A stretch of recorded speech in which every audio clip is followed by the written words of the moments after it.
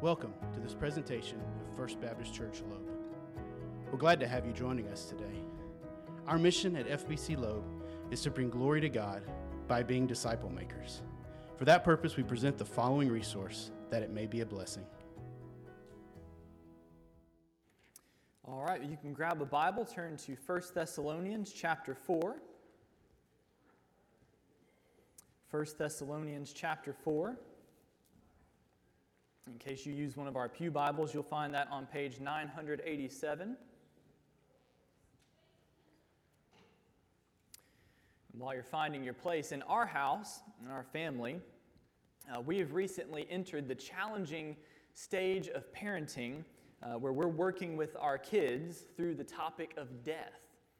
Our kids, at least a couple of them, have come to the point where they don't just understand in theory, but they're actually beginning to process the reality of the fact that plants die, and that pets can die, and that people die, and that we really don't like that it hurts when we lose a relationship that we love.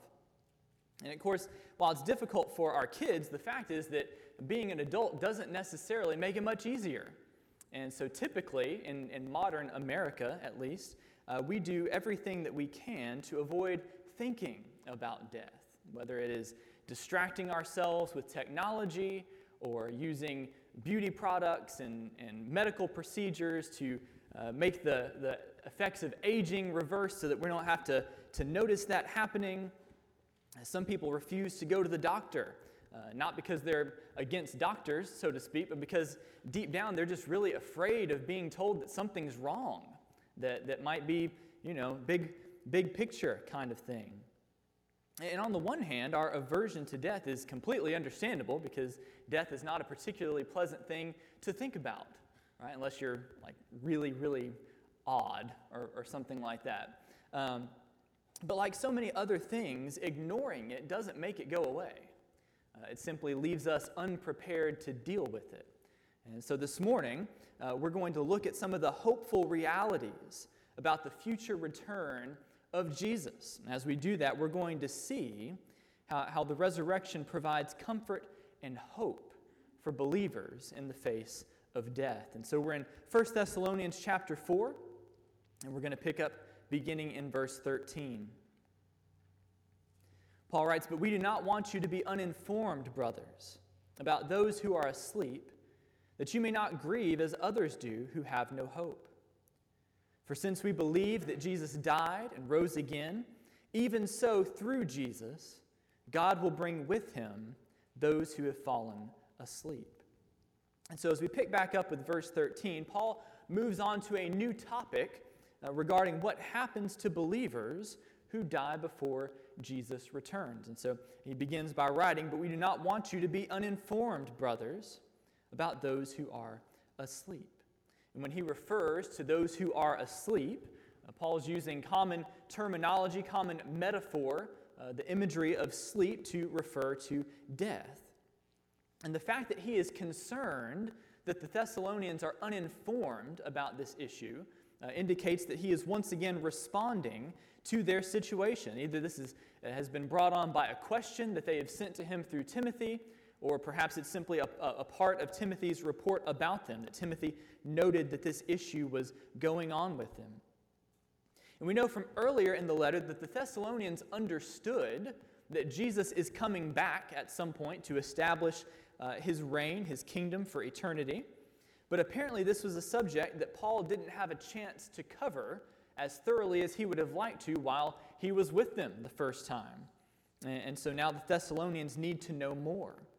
And while we don't know specifically what the issue was, it appears by what we can see in this passage that the Thessalonians were very concerned about what happened to believers if they died before Jesus came back.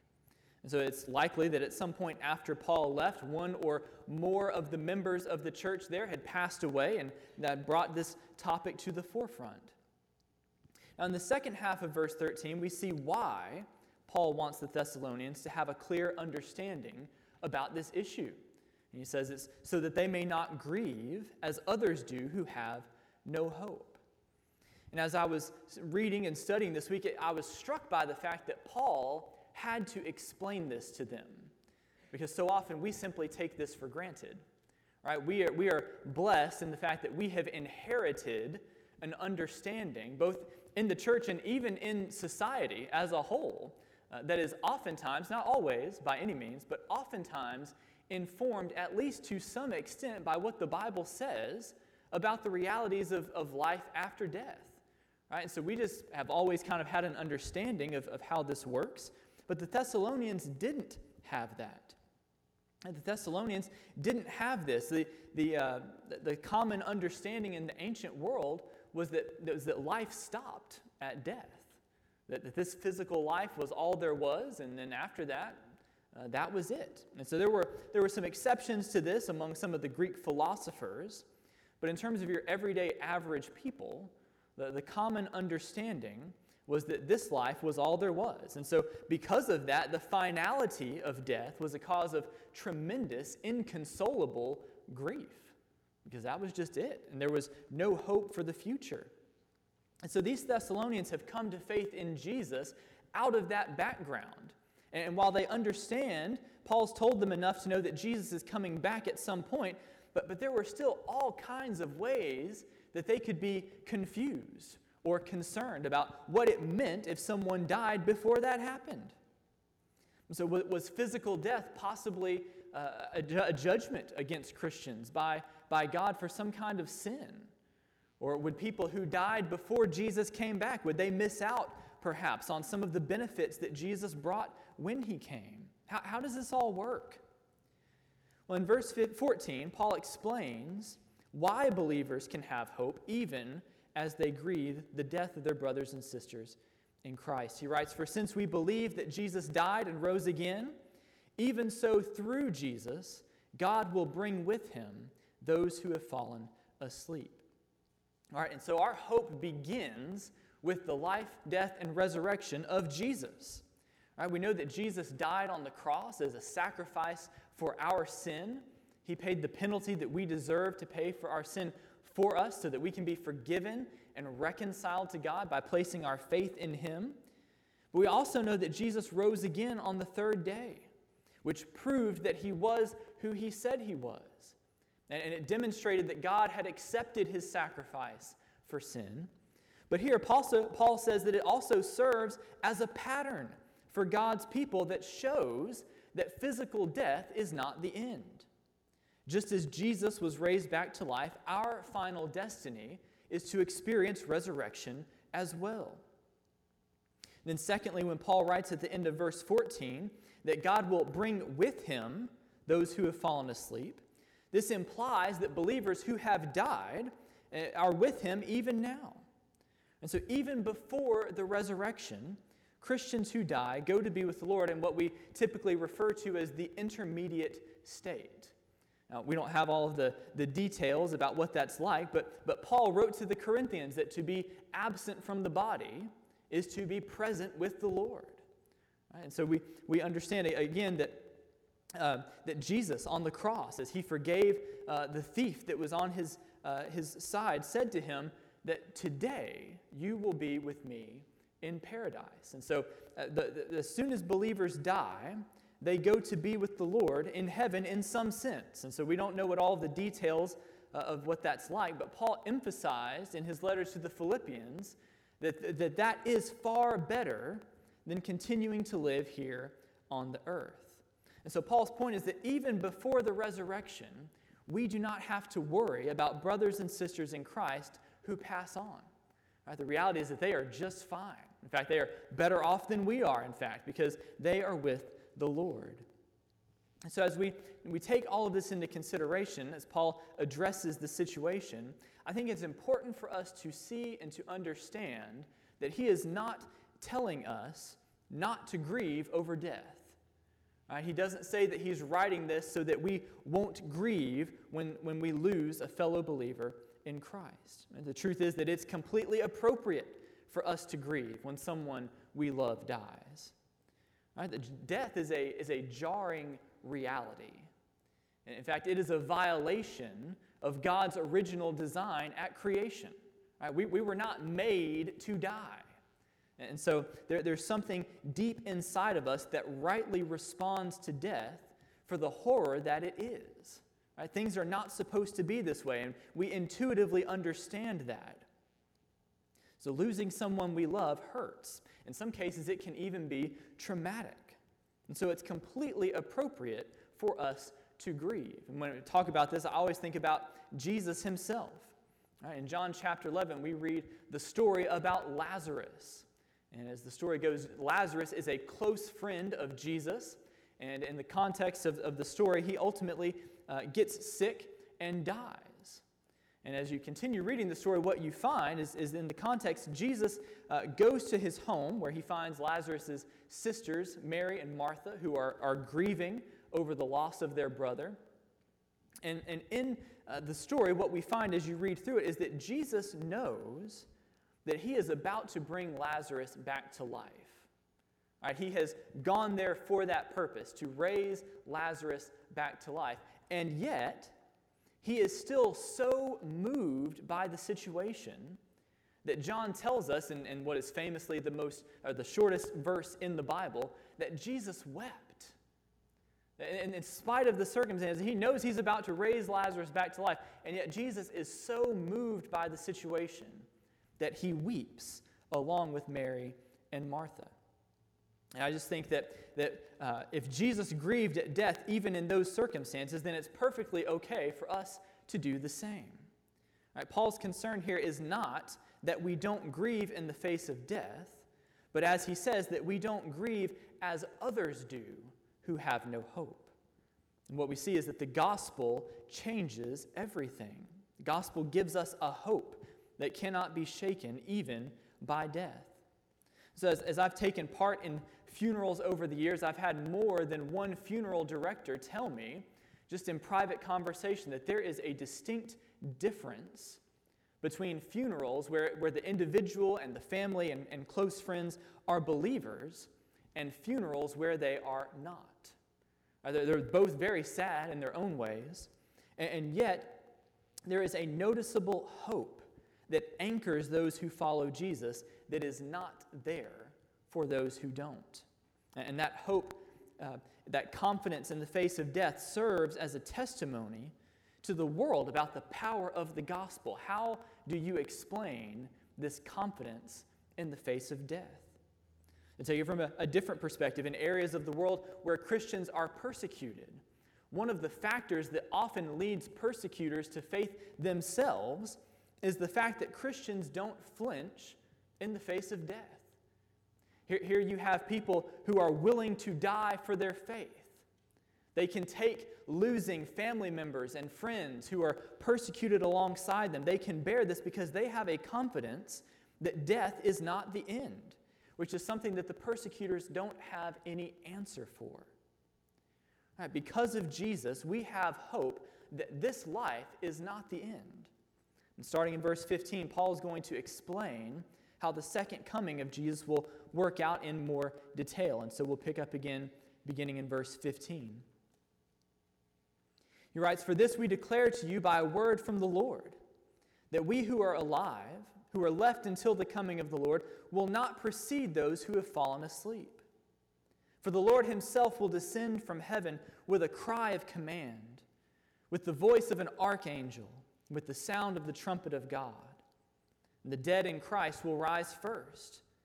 Then we who are alive, who are left, will be caught up together with them in the clouds to meet the Lord in the air. And so we will always be with the Lord.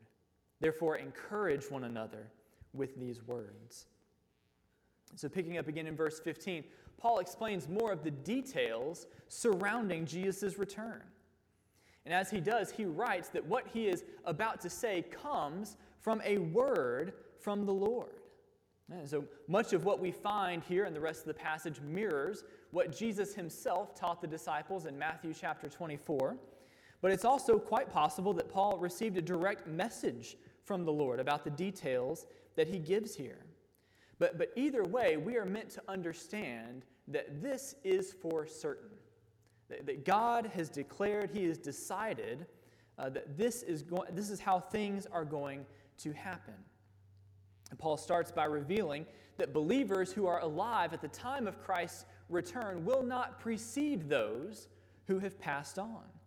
And that the word talking about precede means that Christians who are alive at that time will not be at the head of the line, so to speak. They will not be privileged or have any advantage over those who have died. And he'll come back around to that in just a few moments. But first, Paul explains that when the time comes, the Lord will descend from heaven, and this moment will be accompanied with a cry of command, with the voice of an archangel, and with the sound of the trumpet of God. And so, in other words, everybody on earth is going to be very much aware of what is going on. Okay, now, the cry of command is referring to God's authoritative, you might even say effectual command. It's a command that produces or causes the very thing that it calls for. And so we may think of God commanding at creation, "Let there be light." And that command causes light to exist. Or, as I mentioned a moment ago, Jesus calling Lazarus to come forth out of the grave, and Lazarus rising back to life. When Jesus returns, there's going to be a cry of command that sets everything else in motion. Secondly, Paul says that there will be the voice of an archangel. Now, from what we know, which isn't as much as we would like to know, archangels appear to be leaders of the angelic armies of heaven. And so the Bible names Michael as an archangel, but Jewish tradition identified other archangels as well. And maybe that's true, maybe it's not. We don't know. But when Jesus returns, one of the archangels will signal for the angelic army to advance, much like a general calling his troops to charge. Then finally, there will be the sound of the trumpet of God. So we have to remember that in the ancient world, trumpets were not musical instruments in the way that they are today. Trumpets had a distinct purpose. They served to communicate in military contexts and to call people to attention and to announce the presence of royalty. And so when Jesus comes back, the trumpet of God is going to blast, announcing his return and directing his army to subdue his enemies and to call the dead to rise back to life. Now, from this point, Paul says that at the end of verse 16, that the dead in Christ will rise first. And so far from missing out or being disadvantaged in any way, believers who have died before Jesus returns will actually be privileged as the first ones to see the Lord when he returns. Then from there, Paul says that believers who are alive at the time will be caught up in the clouds to meet the Lord. And that word meet gives us the impression of a welcoming committee of sorts. And so in the Roman Empire, if the emperor or a foreign dignitary visited a city, the local officials of that city would go out to meet that individual and to escort them back into the city as a way of demonstrating honor. And in the same way, when Jesus returns, all of his people are going to meet him in the air and escort him down with a grand procession, a parade, you might even consider it. And from that point on, Paul says at the end of verse 17, "And so we will always be with the Lord." So happily ever after can't quite cut it. There is a glory and an eternal bliss that awaits God's people that simply cannot be described. It can't even be imagined. And that is the future for all of those who are in Christ. And so in light of this truth, Paul tells the Thessalonians in verse 18 to encourage one another with these words. And the word encourage also carries connotations of comfort. And so whatever the exact nature of the situation in Corinth was, Paul expected the Thessalonians to minister to one another, to comfort and encourage and remind one another about the hope that we have for the future. And so we're reminded here once again that the Christian life is a community project. Right? We're not meant to do the Christian life alone. God gave us the church because we need one another. Right? Christians need other believers. And we're responsible for other believers. And the primary context for those relationships is in the membership of the local church. And so when we're experiencing hardship, when we're grieving, when we're at the lowest point of our lives, we need our brothers and sisters to rally around us and to remind us of the hope that we have of future resurrection and being with the Lord forever. Right, so theology is always practical if you do it right. Right, what we believe is always meant to inform what we do. And our understanding of the second coming of Jesus gives us an opportunity to minister to one another in times of grief. And so in our passage this morning, Paul is explaining the nature of Jesus' future return in order to encourage and to comfort the Thessalonians, and by extension, us as well. Now, having read this passage, some of you may be wondering about the second judgment, or the battle of Armageddon, or the new heavens and the new earth, and all kinds of other things that we know go along with the second coming. Well, there are a lot of details that Paul doesn't mention here, and that's because that's really not the point of this particular passage. Paul's not looking to give us a complete account of when and how all of this stuff is going to happen. His point is that Jesus is coming back, and that all of those who have believed in Jesus are going to be just fine, whether they're alive at that time or whether they have already died. Of course, the crucial detail in all of this is that phrase, in Christ. Because only those who have a relationship with Jesus that is based on faith can have this hope. The unfortunate reality is that all of those who reject Christ in this life do not have this hope for the next life. They will be raised to life as well, but it will be a life that is characterized by judgment because of our rebellion against the God who's created us. And this is a sobering reality. It's a reality that should motivate us in our evangelism towards those who do not believe, as we seek to explain who Jesus is and what he has done and call others to believe in him. It should cause us to take our corporate responsibility for church discipline seriously as we pursue professing believers who have gotten off the right path. Or if you've not turned to Jesus for salvation, then this reality should give you pause. It should cause you to consider your sin against God and consider the hope that he offers you by his grace through faith in Jesus.